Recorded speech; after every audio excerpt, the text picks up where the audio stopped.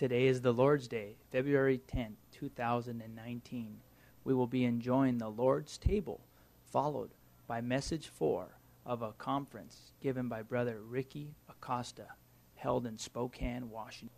It seems that the Lord has led us to look at the book of Numbers, but from a particular angle. And many of us have been involved in the recent month or two with a study on the book of Numbers. Some of us were there in Southern California for the training that we had at the end of December, and I believe a number of us were also in the video training. So we heard these messages on the book of Numbers. And so these 6 words or phrases, I believe, are very familiar to us because they are the subject or included in the subject of the book of Numbers, particularly if you have the recovery version of the Old Testament. In the recovery version, every book, it starts there with a subject, a general subject. And the general subject of the book of Numbers is actually very particular. I have to confess that if it had been up to me to provide such a subject of what Numbers is about, I don't think I would have come up with this subject. But our dear Brother Lee, this was what he saw in Numbers, and thank the Lord, this is now what we see in Numbers. If you have it, you could read it from the Bible. But I think it's been good to write these phrases on the board, and please remember that the subject is not these 6 items. The subject is Christ as these 6 items. Right? Please don't forget that. So if I was going to ask you, give me one word for the subject of Numbers. Okay, good. You got it. Christ is these 6 points. Okay, what's the first one? The meaning of life. Actually, this is quite a significant statement. The meaning of life. Secondly, Christ is the testimony. The testimony. And this is referring to the law that was in the ark, that was in the Holy of Holies, that was in the tabernacle, that was at the center of all the people. And in Numbers, there's this instruction that the people were to be arranged all around, everyone in relation to the tabernacle. So from that we see that Christ is also the center of God's people. He's the center of God's people. And that's very much related to the meaning. And the verse that we read just now from Numbers 2:2, it has this phrase that every tent of every household faced the tent of meeting. Wherever they were, however they were arrayed. And we know very sovereignly, Jacob, who is Israel, had 12 sons. 12 sons. That's just sovereign. He had 12 sons. And three tribes of the families of these sons, 3 of them were to encamp to the east and 3 to the west. Right? 3 to the north and 3 to the south. And when you see it, it's like a square. If you had an aerial view, they didn't have drones at those times. But if you could put a camera on a drone, they didn't have cameras at those times. But if you could go back in time with your cell phone, well, then you wouldn't have reception. But anyway, sorry. Anyway, if you could take a picture, an aerial view of this, it would be like a square. It would be like 3 blocks here of people, and 3 here, and 3 over here, and 3 over here.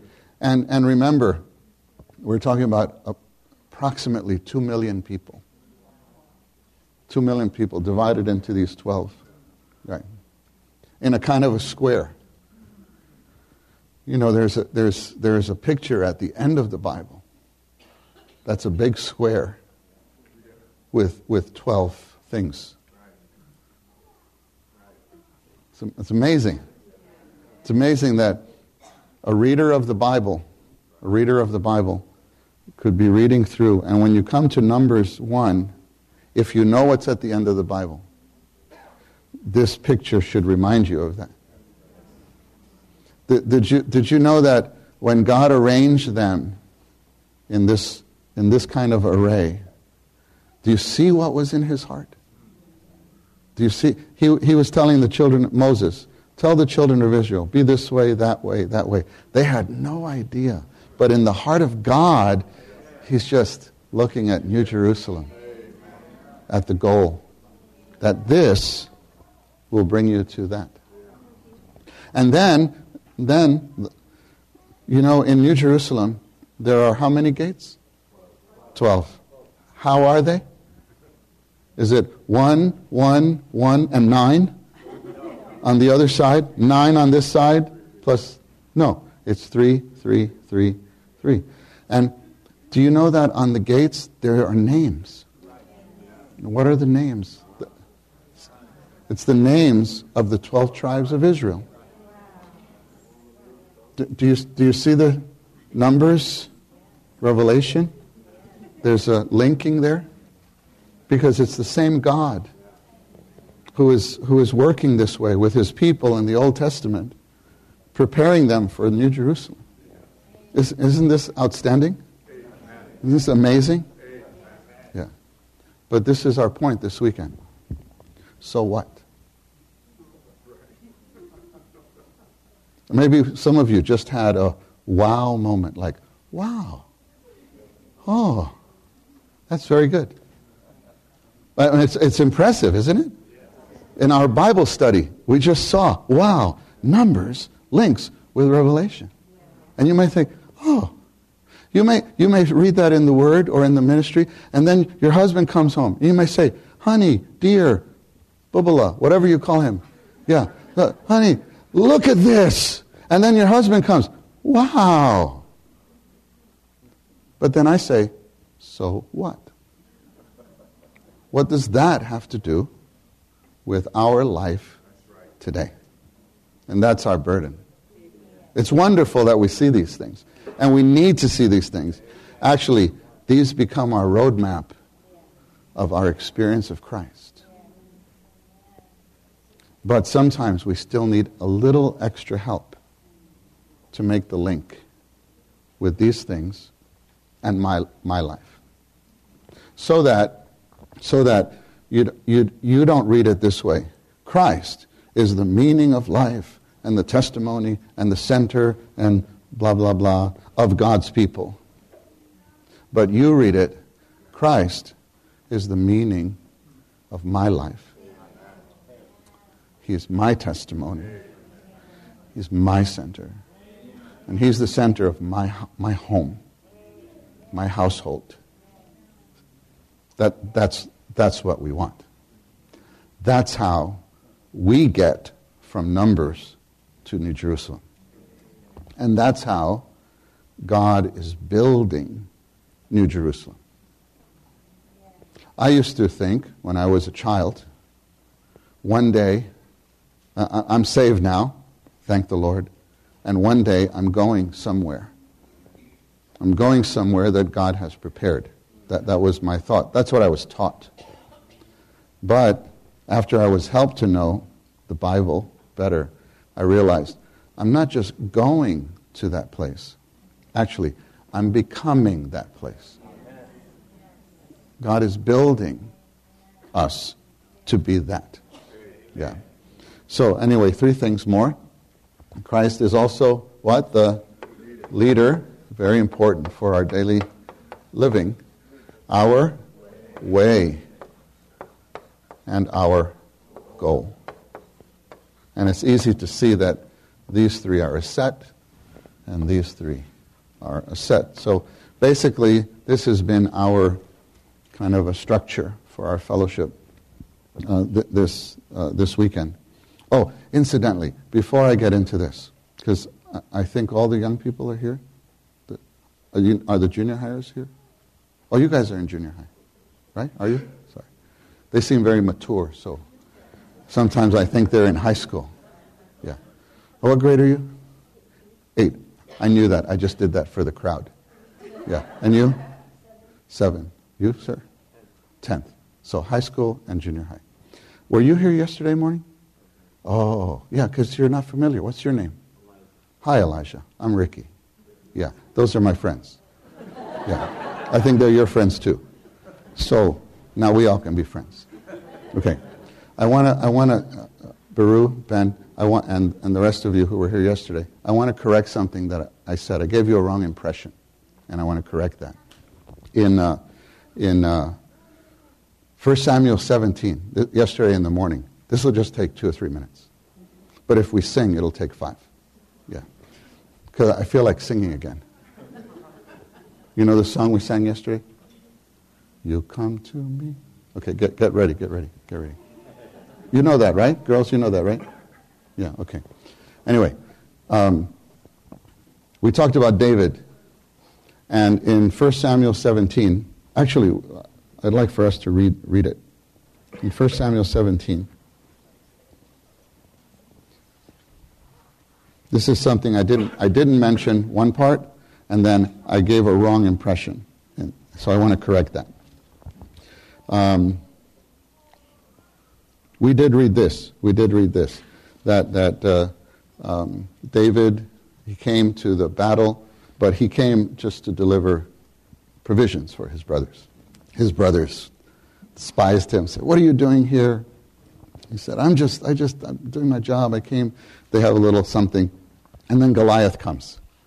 And he even says, "I defy the armies of the ranks of the God of the ranks of Israel."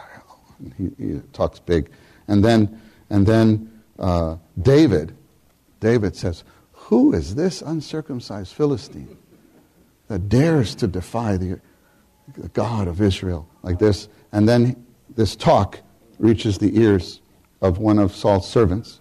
And then Saul goes and Saul's servant tells Saul, and he says, "Bring him to me." And then this guy says, "You're only a boy. How can you do that?" "Oh, well," and then he gives his resume, right? He says, "Oh, well, I was taking care of the sheep and the lion and the bear, and I defeated them with my own hands," and so on. And then he gives the armor, puts the armor, Saul's armor, on him. Remember that? Remember Willie and Ben? Right? We did that little illustration. And so he said, no, I can't do that. So he goes and gets the 5 smooth stones. We all know this. This story is very famous.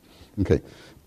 Then he goes to face Goliath. And Goliath says, what is this? Am I a dog? That you come to me with a stick? Because he was he wasn't holding a spear. He was holding his sling. That's why it says stave in the Bible. Why, am I a dog? He says, "You're like a flea." So in one place later, he says, "You're a flea." He said called David a flea. And so David says, right? He says, "You come to me with a sword and a spear. I come to you in the name of the God of the ranks of Israel. Amen. And this day he will deliver you into my hand." Amen. Yeah. And that's the song, right? The song is exactly that verse. What verse is that? Is that 20? Let's see.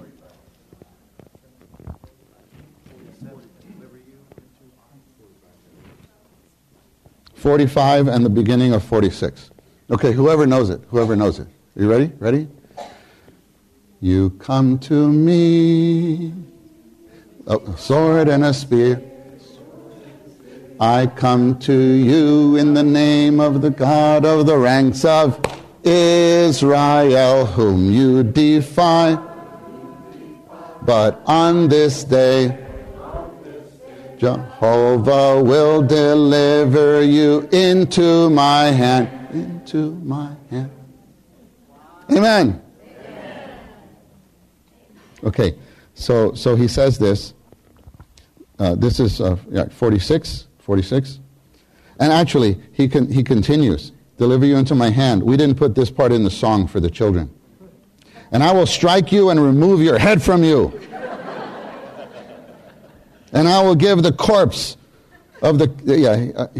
we didn't put this part to song. Yeah. Anyway. So then I want to show you verse 48.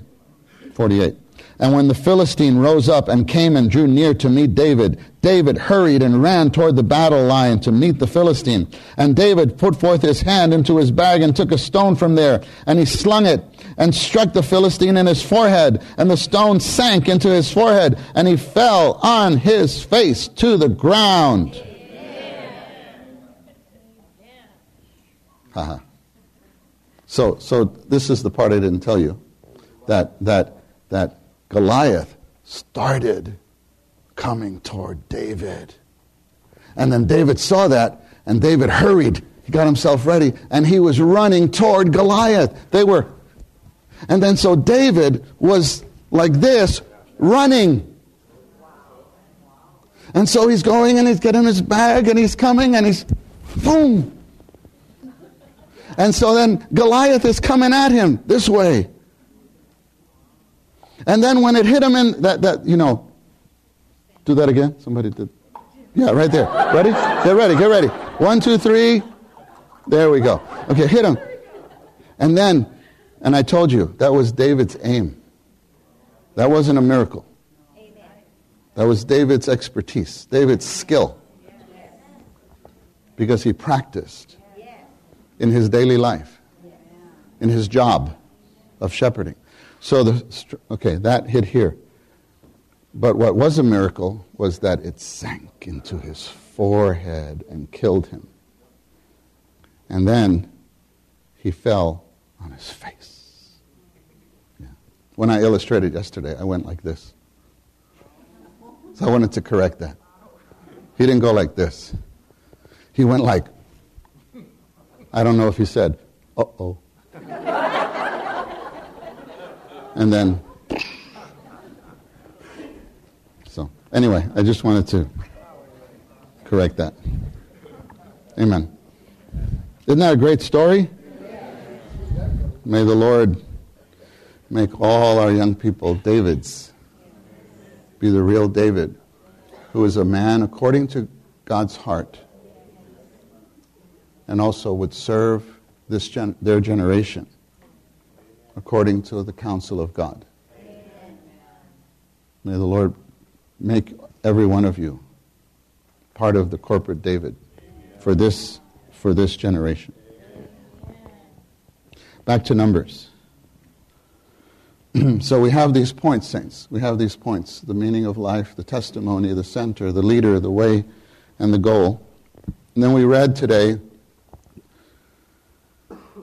John 16:13 that tells us that the Spirit has this title, the Spirit of reality.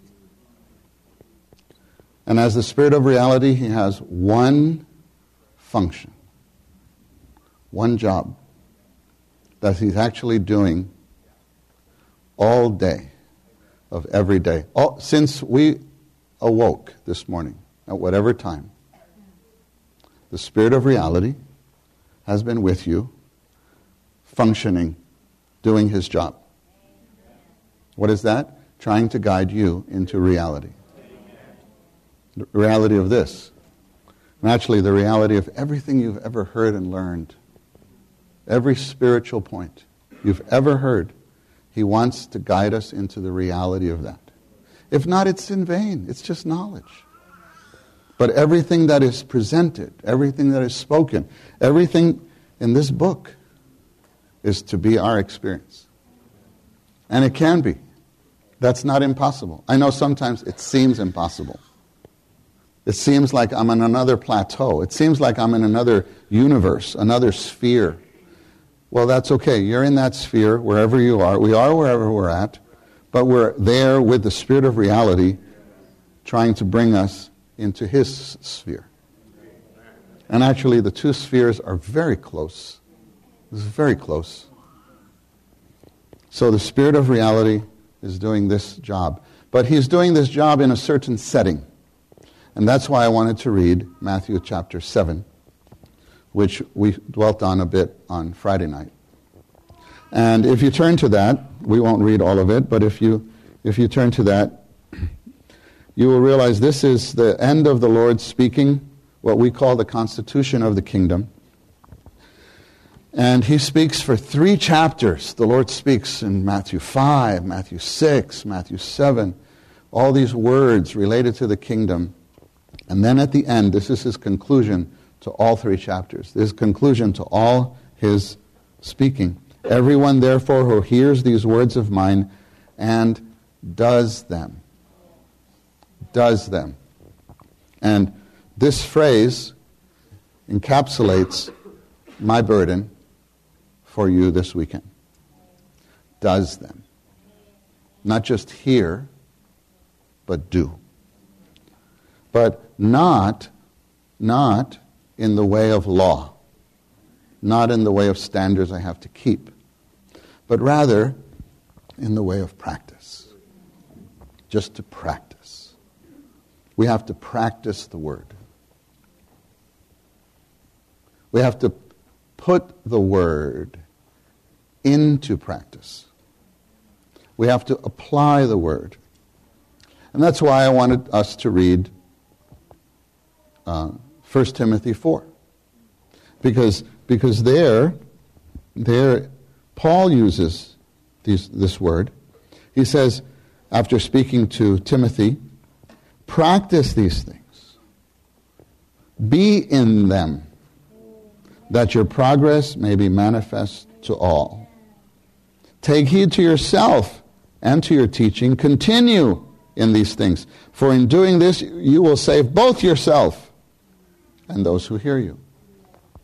So saints, after I know I'm not assuming everyone here went through the training and heard all the messages. But regardless, that training or anything you've heard, after you heard it, be in it.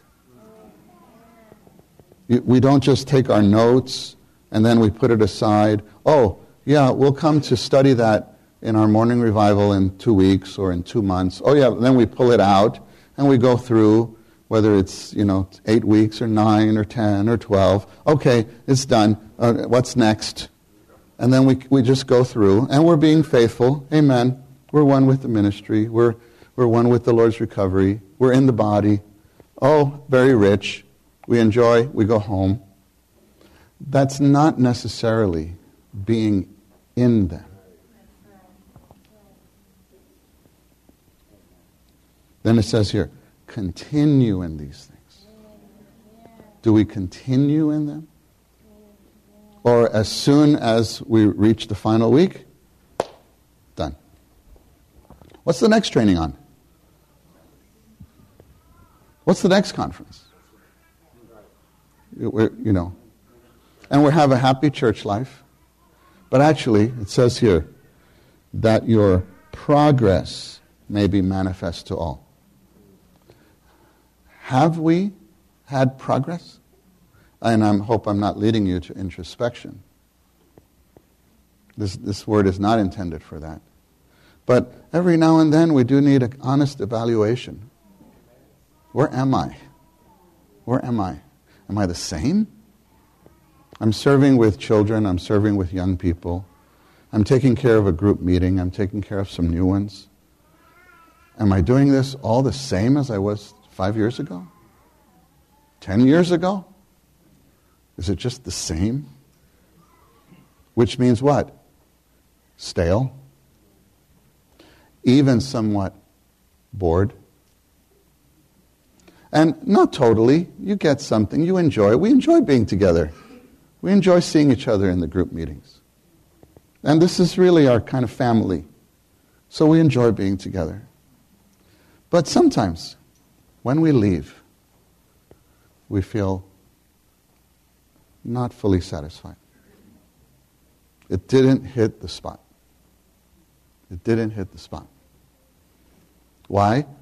Maybe because we spoke the things, but we were not in them. And we didn't continue in them. And so we found something in the... and it's genuine. I'm not saying we put up a front. No. On day 3, no, that really did touch me. Yeah. But that's all that happened. It touched you. But it didn't penetrate you. And it didn't affect you. And it didn't change you. And it didn't transform you. And it didn't bear fruit in you. And it didn't release you. We're bound by things. And some things we've been bound since we were teenagers. And we're still bound. And we repent. That's good. No matter, and this is a principle. The righteous man falls 7 times and gets up again. It's Proverbs 24:16. There's a principle. If you fall 100 times, you just get up again. You repent, and the blood cleanses. But if that's the depth of your repentance, you will never change. And you will never be released from the root of that problem. Some of us have a root. Some of us have a root of pride. We're a proud person. Always our way. Always our opinion is the right one. And so in the church life, with people. And we gloss it over, we bear one another. We survive in the church life. But we never get delivered from that root of pride. Why? Because we enjoyed the things, but maybe in a superficial way. And we never allowed the Lord to do something deeper in us. That's to be in them. Continue. And saints, I feel all of this has so much to do with our personal fellowship with the Lord. And I'm not talking about merely the practice of morning revival or morning watch. Regardless what you call it. I still like to call it morning watch. Please don't judge me for that. Morning watch, morning revival. We used to call it what? We used to call it private time. The denomination, I remember. Quiet time. Devotionals. Doesn't matter what you call it. What matters is how much ground you give to the Lord in that time. And again, this is not for introspection. Really, it's for enjoyment. But as we're enjoying and we're concentrating on the Lord, focusing on the Lord, which in itself needs practice. We talked about the stray thoughts. We're with the Lord, we're enjoying, and just thoughts, wild thoughts, interrupting thoughts come. But then you enjoy, and we genuinely enjoy. That's wonderful. But nothing deeper, and we remain superficial. And that leaves ground for the enemy. And that's why, saints, at least one reason, why someone can be in the church life for 20 years and then have a problem. And that's a big stumbling to young people. Young people think, how could that brother stop coming to the meeting? How could that brother do that? They're the one that helped me. They shepherded me. I know the church because of him. I know life because of him.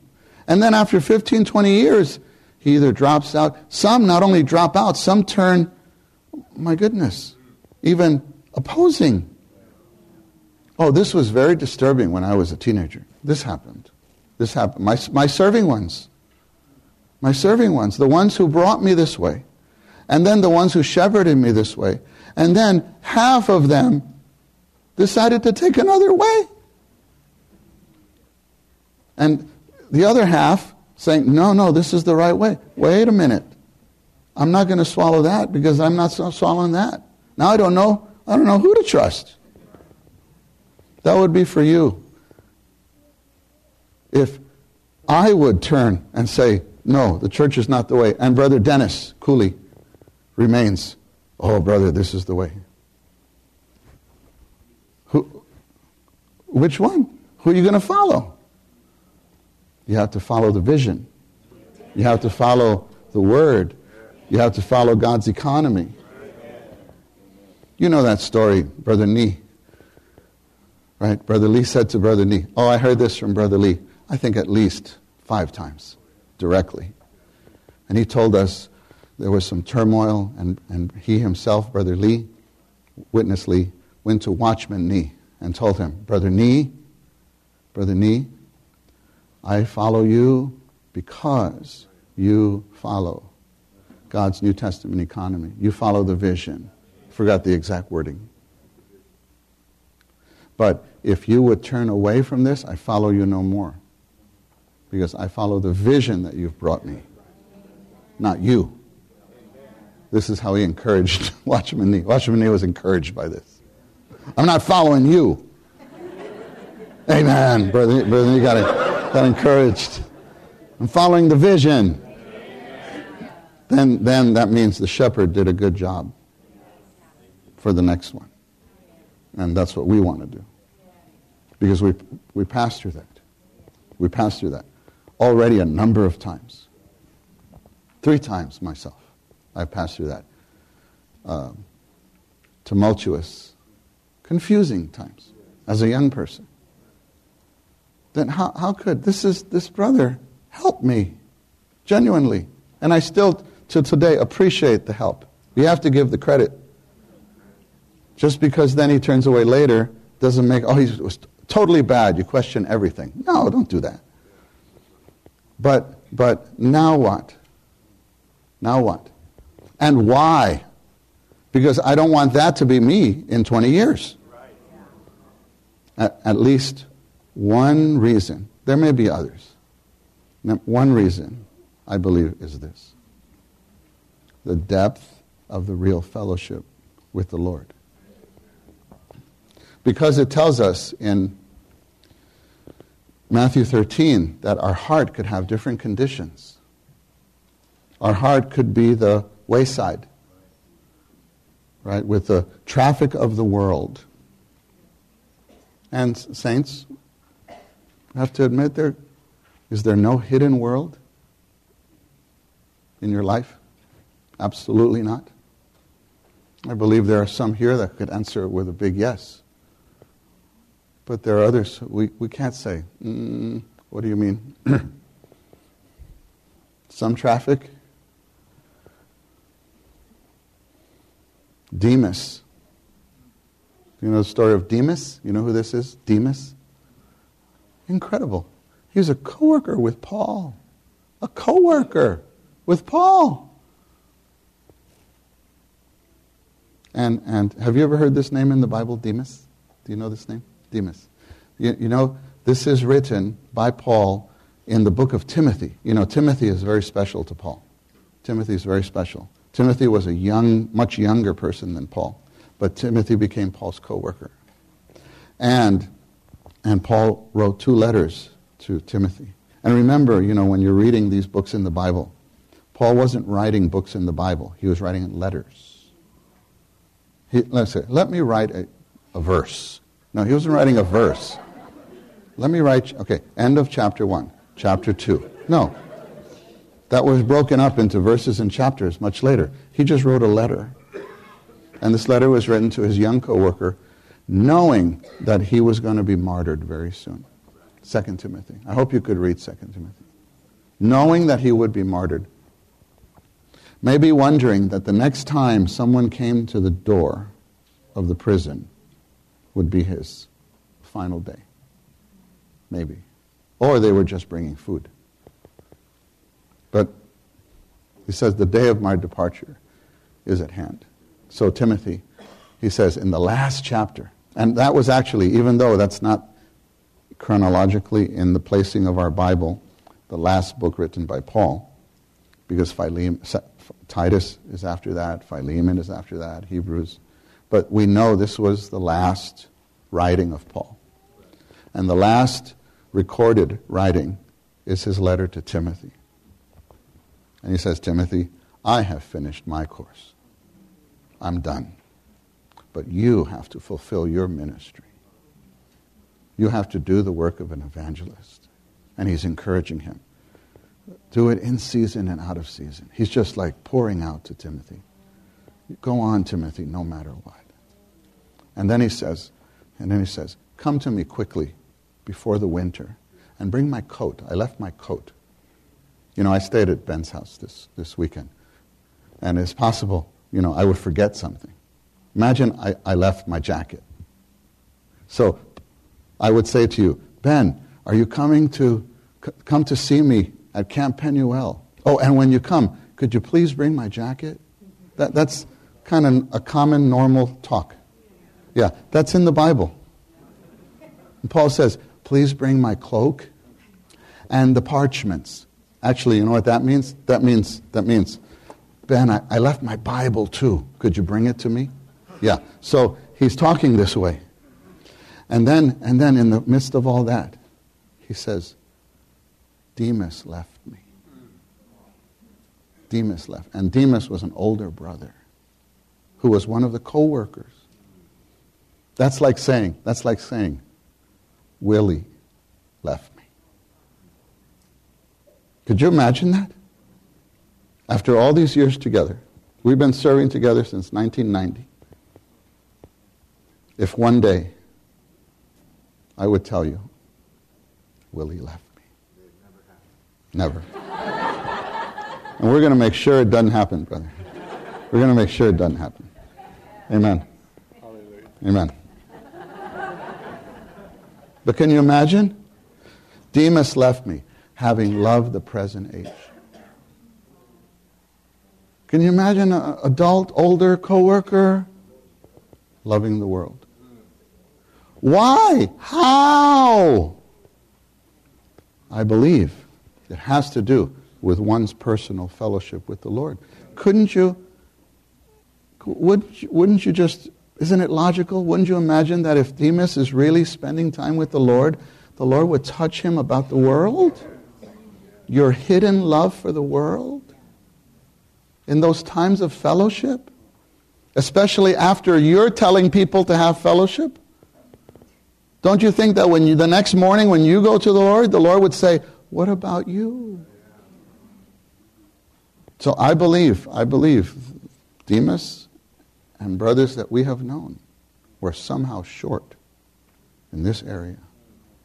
And I don't say that to judge them. There's no judge. We have our problems. No judges here. We're just learning. And since I was a teenager, I've been observing the brothers. Observing. And in a proper way, who to follow and who not to follow. If you understand me correctly. Because you have some sense sometimes. So, saints, I'm so burdened for this matter of the personal fellowship with the Lord that when we sing the songs, that's why I try to recommend some hymns to you.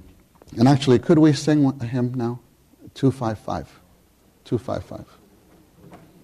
At least part of this hymn. That in your personal time, you might not only sing the hymn, but learn how to use the hymn to have fellowship with the Lord. That's really my burden. That we could learn how to be flexible. And the point here is just this, saints. The point is just this in summary. We need to be more skillful in following the anointing in our times with Him. That's really the point. He will lead us as we're spending time with Him. He's taking the lead in this time. Don't just have the same morning revival every day. But don't misunderstand. If that's what you do, do it. I don't want you to do less than what you do. Don't say, oh, the brother said this is not worth it. No. And I'm saying that strongly because there was a man who said that to us. There was someone when I was 18, 19, 20 who preached this, a co-worker, defrauding us of our prize. So we never take this for granted. And he told us, we used to have this talk. Brother Nee and Brother Lee would teach this way. What is religion? Religion is to do something for God without Christ. Right? Have you heard this kind of definition? We do something for God without Christ. Oh, that's religion, which means it's empty. Right? So, this person picked up this, which is pure, which is true, which rings true. And I don't want to have vain worship. The Lord rebukes the Pharisees for vain worship. But then this person said, okay, if you have a meeting and there's no Christ, that's religion. So have no meeting. If you have morning watch and you don't touch Christ, that's religion. So drop morning watch. That's terrible. I don't think we would fall for this now. Maybe. But we passed through that, and many of us fell for that. Because it was one of the co-workers. Can you imagine? It was our present-day Demas. The Bible is true. And thank the Lord that the Spirit would put such a verse there to admonition, to give us a warning. It can happen. And brothers, some of us serving among the co-workers, that means nothing. It's not a title. It's not a position. We could be the new Demas. We always have to be careful. And so, thank the Lord there were some faithful brothers to save us from that. To say no. I remember Brother Benson Phillips came to New York, and he told us, in his way, Brother Benson is such a, what could I say? Such an unassuming person. And he said to us, I try to have morning watch every day, and if I really break through once a week, I feel like an overcomer.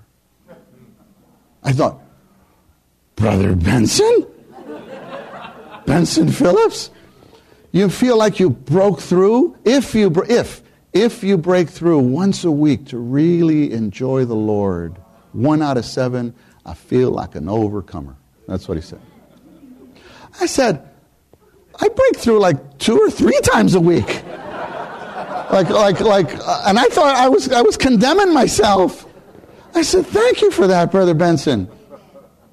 But his point was this.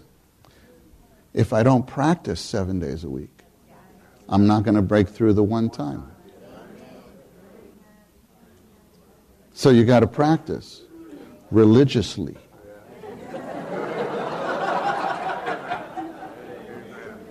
So have religious morning watch. Don't take that as a frameable quote. Put it somewhere out of context. Brother Ricky said, have religious morning watch. Don't be careful, please. But do you understand? You have to read. You read. Just read. It's not every day that it's so refreshed. It's boring sometimes. You have to call it the way it is. But if you don't read every day, you're not going to get those days of refreshment. Because habit leads to taste. And then taste strengthens habit. But you have to have habit. So you have to have those times with the Lord. And then in faith, you just in faith claim, amen, I got fed this morning. And don't be intimidated when, somebody says, what did you enjoy this morning? And you feel like, I really didn't enjoy. And stop that. Just tell them, I enjoyed 1 Timothy 4. 4:15 and 16. Progress, be in them. Amen. They'll say, amen, and they go away. But don't get so into, so, what did you enjoy? And you're like, did I enjoy? I mean, I read it. Stop it. Let's sing. Sorry, we're going to sing, right? Right. Oh, Lord, breathe thy Spirit on me. Teach me how to breathe thee in. Help me pour into thy bosom all my life of self-sin. I am breathing out my sorrow, breathing out my sin. I am breathing, breathing, breathing all thy fullness in. Verse 4.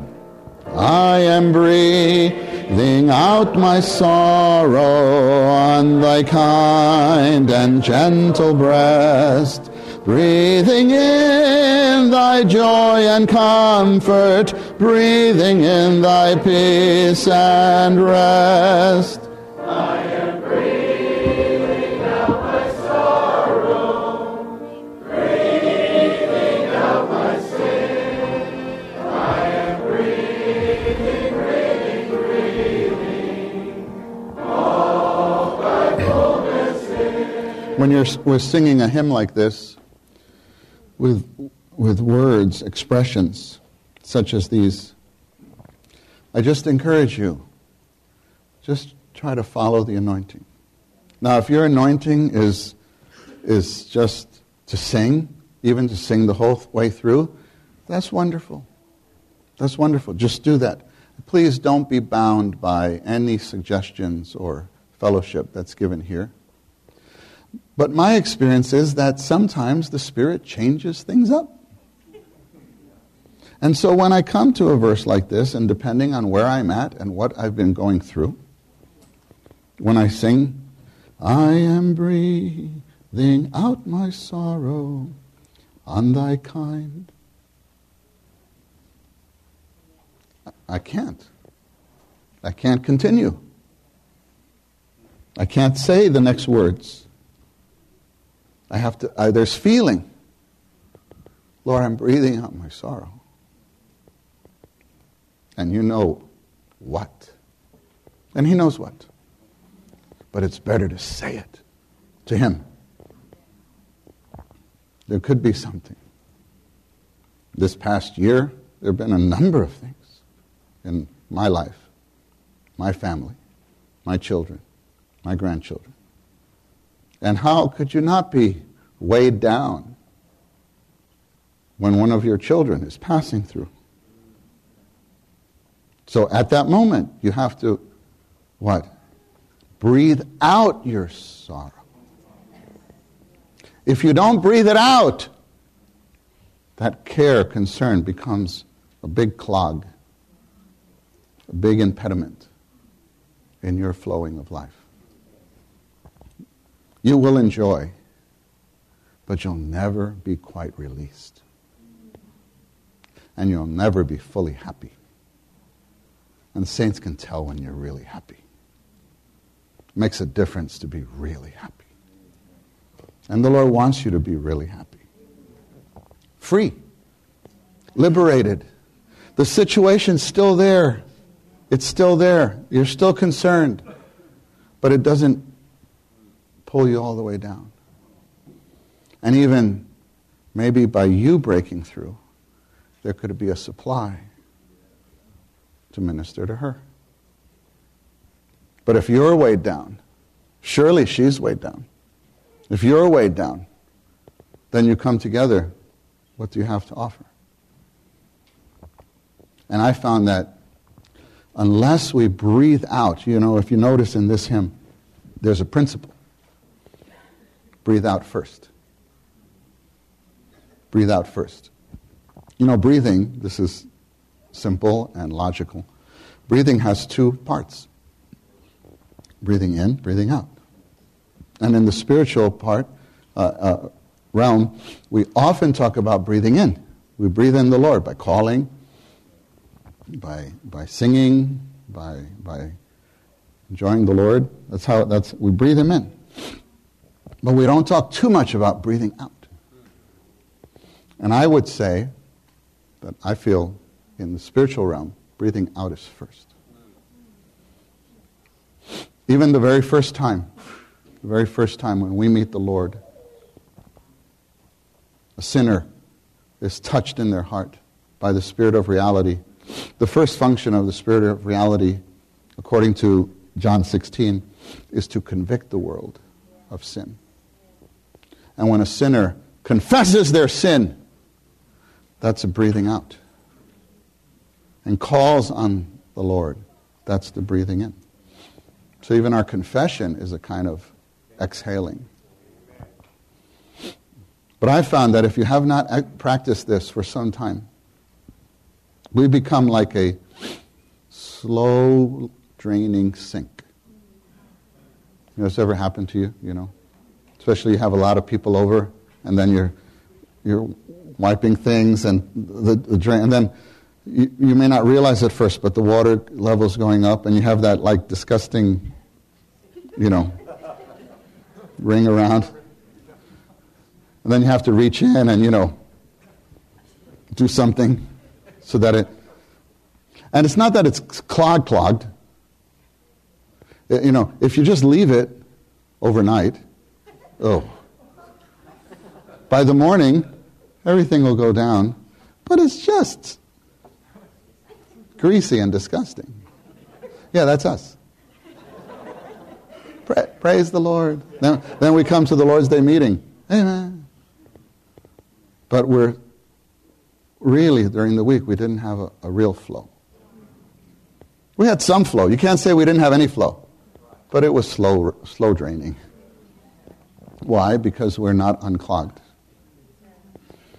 And I would say this, a particular word, I'll come back to the sisters. Especially the young sisters, the young moms. You go through so much. Children, it says in Psalm 127, children are a heritage of Jehovah. The fruit of the womb, a reward. They're from the Lord. But sometimes they just clog us up. All the situations and we're just, our energy physically is just sapped. Emotionally spent. Spiritually, forget about.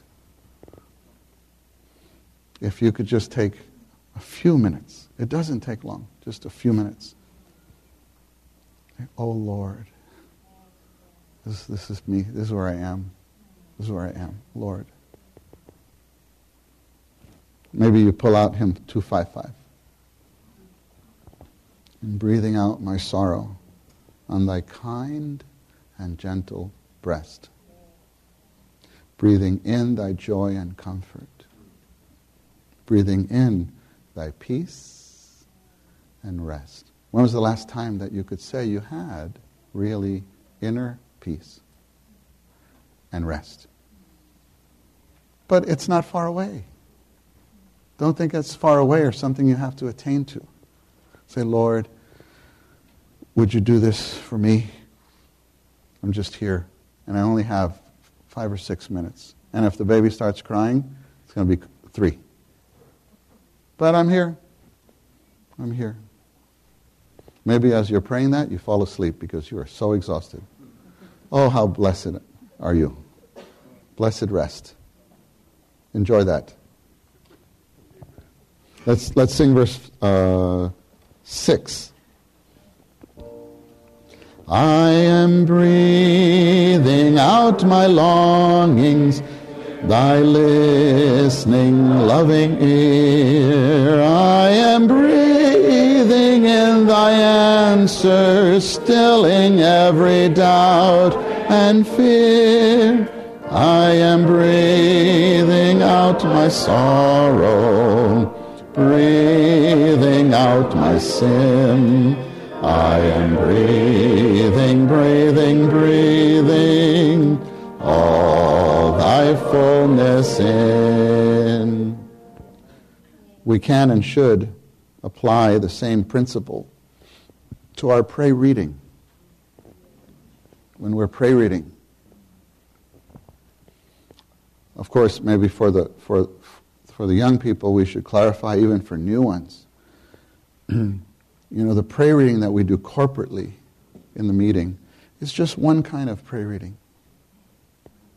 That's not the only kind of pray reading. In Ephesians chapter 6, it says that we should take the word by means of all prayer.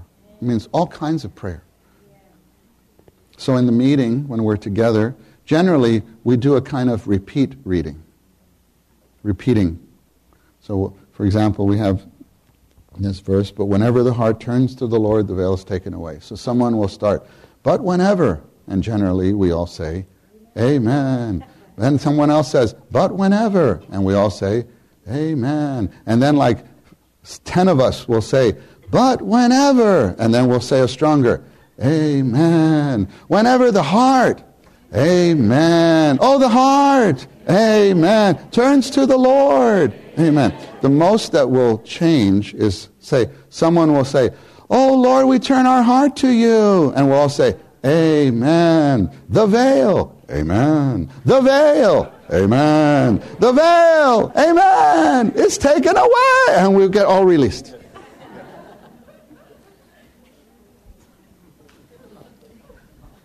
If you pray read this verse by yourself, you say, but whenever. Yeah. And I've had young people tell me, I don't like pray reading because there's nobody there to say amen. So I told them, say amen to yourself. That's one way. But whenever, amen. Whenever, amen. Whenever, amen. Oh, then you do that word by word. It's quite strengthening. Whenever, the amen. Whenever, the amen. The amen. But that's just another way. But another way is convert the words to a personal prayer. Using the words me, my, you, yours, as soon as possible. So here it says, but whenever their heart turns to the Lord. Oh, it's good to enjoy the word whenever. Oh, whenever. Lord, whenever is now. Right now. This is a whenever. Whenever their heart. Lord, my heart. You see, don't pray their heart. My heart. Whenever my heart. Whenever my heart. Lord, whenever my heart. And why do I take so long then? If whenever. If it's whenever my heart turns, why do I take so long to turn? Whenever my heart turns to you, says the Lord. Lord, I turn my heart to you. Lord, I turn my heart to you. Lord, you know it's been hard to turn to you. Lord, you know, I didn't want to turn to you yesterday because of that. Lord, you know. I'm sorry, Lord, but I'm still angry with you about that. But Lord, I want to turn to you. I want to turn to you. I'm not sure, Lord. I'm not even sure if I'm fully turning to you because of that. I don't like that you did that. I don't like that situation. You can talk to him that way.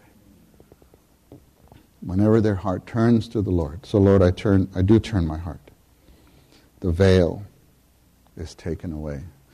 Lord, I just admit there's a veil. There's a veil because I can't remember last time I really, really saw you. Lord, but it says, turn, veil's removed. I'm not going to remove it, Lord. You remove it. That's the promise. I'm claiming this promise now, Lord. I'm claiming the promise. Whenever. So I'm not talking about tomorrow. I'm talking about now. I'm turning my heart now. Remove the veil now. Remove the veil. Remove the veil, if veil there be. Let everyone thy glory see. I just remember that.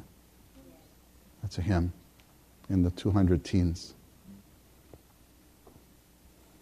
So I remembered it, I just prayed it. So as you're praying, the Holy Spirit, that Spirit of reality, one of his functions is to remind us of the things that Jesus said. I think that's 14:26, John 14:26. This is when he comes. He will remind you of all that I have spoken to you. The Spirit will remind. What is not teach you, but remind you. All the things that you learned that were not reality, they're not in vain. Because one day the Spirit will remind you. So they have to be in your mind first in order to be reminded. And this is like what happened with Mary. You know, Mary, the mother of the Lord, things she did not understand, it says she hid them in her heart. And then there's this verse in John chapter 2, talking about the disciples. The Lord Jesus said that he was going to be resurrected from the dead. And he was talking, and they misunderstood. He says, destroy this temple, and in 3 days I'll build it up. You know, when he was being judged, people brought up this. He said he was going to destroy the temple. And he didn't say he was going to destroy the temple. He said, you destroy the temple. They changed his words. But it says here, and he spoke of the temple of his body. This is John 2:21 and 22. And verse 22 says, when therefore he was raised from the dead, his disciples remembered that he had said this, and they believed the scriptures and the word which Jesus had spoken. Why did they remember? Why? Because when Jesus resurrected, he became the life-giving Spirit, who is the Spirit of reality, and now he was in them with the one function of guiding them into the reality, and part of his function of guiding people into the reality is to remind them of what Jesus spoke. And that's how the Word of God becomes living and operative. Because the Spirit is there taking the Word from the depths of your being, even in your mind, and bringing it up in your mind, and so that it can be processed to become reality to you at the moment, on the spot. That's the reminding Spirit. And that happens when you're praying the Word a lot. So you may pray this verse. Let's go back to Corinthians. Whenever their heart turns to the Lord, the veil is taken away. Oh Lord, remove the veil. Lord, remove the veil so I can see you. Oh Lord, I want to see your beauty. Jesus, Lord, I'm captured by thy beauty. Don't sing with me. All my heart to thee I open. Lord, I love you. But I just remembered that song because I said, I want to see you. I want to see you, Lord. And that song came to mind. And so you can just sing in the middle of your prayer. You haven't finished reading the verse. But don't be, sorry, Lord. Got to finish the verse. Don't do that. The Spirit will guide you in different ways like this. You know, in the Song of Songs, the lover is in bed, chapter 2. And the Lord, the beloved, comes to the lattice, the window. He says, come. And she says, no. And then what does it say? And she looks through and she sees him skipping on the hills. He's skipping. And then he comes back and says, come. And she goes, no. And then he goes, have you never had morning watch like that? A morning revival? Then she says something that he's behind our wall. There's a wall. It's our wall. It's not his wall. And the Lord wants to bring you to have new experiences of him. Skipping experiences. But no, we're not finished with morning watch. I haven't read the gray box yet. Again, don't misunderstand. I'm not putting down the gray box. What I mean is in the Holy Word, you have the verses, then you have a gray reading for this, morning nourishment. And please note that it says morning nourishment, so that is intended to be read in the morning, but the rest of the stuff on the white is not. So don't be bound that, oh wait, I have to read the whole thing. I pray, read, done. Sometimes you pray, read, and one verse could take 15 minutes. If you do it like this with singing, and then one verse will take you 30 minutes and you won't even finish the verse. Don't think, oh, I didn't finish the verses. Bad morning watch. Don't rate it that way. Just read the rest later. Follow the anointing. Now, I believe as you're having such an exercise, the Lord will touch things. And the Lord has the ground and the time to touch things in us that in no other setting could you be touched. Your attitude toward your boss. A root of bitterness in the church life that has existed for 15 years. Toward the elders, toward the co-workers even. Something, pride, worldliness, something, other loves. 1 John, the book of 1 John is on the fellowship of life. But John, in that epistle, that short epistle, touches 3 great obstacles to life. Sin in chapter 1. The world in chapter 2. Idols in chapter 5. What kind of a book is this? That the last word is, children, guard yourselves from idols. That's John's last word. And there could be idols in my heart. And I know there have been throughout the years. Idols no one knew. How could the Lord go there to get the root? Only in times with him. So saints, I leave you with this. I hope that our times with the Lord could be so flexible, enjoyable, enlightening, and effective, so that he could guide us as the Spirit of reality into all these things, into everything we receive and hear and enjoy, so that he could bring all of us to the goal.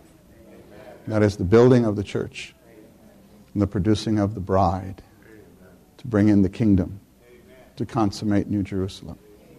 These are real things, and this is really the pathway we are on. Amen.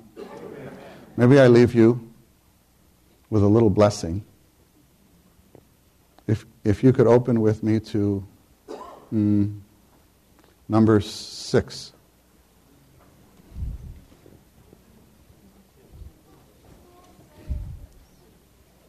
Number 6. Do you know the blessing at the end of number 6?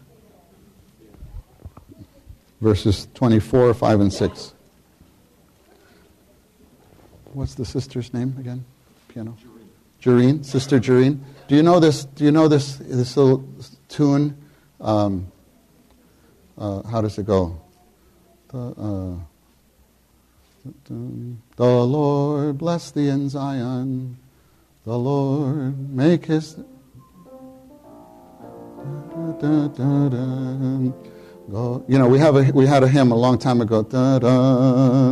Oh God, da da da da da da da da. Like that one. Maybe a little higher. Okay, this is verse 24, 5 and 6. Jehovah bless you and keep you. Jehovah make his face shine upon you and be gracious to you. Jehovah lift up his countenance upon you and give you peace. One more time. Jehovah bless you and keep you. Jehovah make his face shine upon you and be gracious to you. Jehovah lift up his countenance upon you and give you peace. One last time. You got to keep just about every syllable. Jehovah bless you and keep you. Jehovah make his face shine upon you and be gracious to you. Jehovah lift up his countenance upon you and give you peace. How about we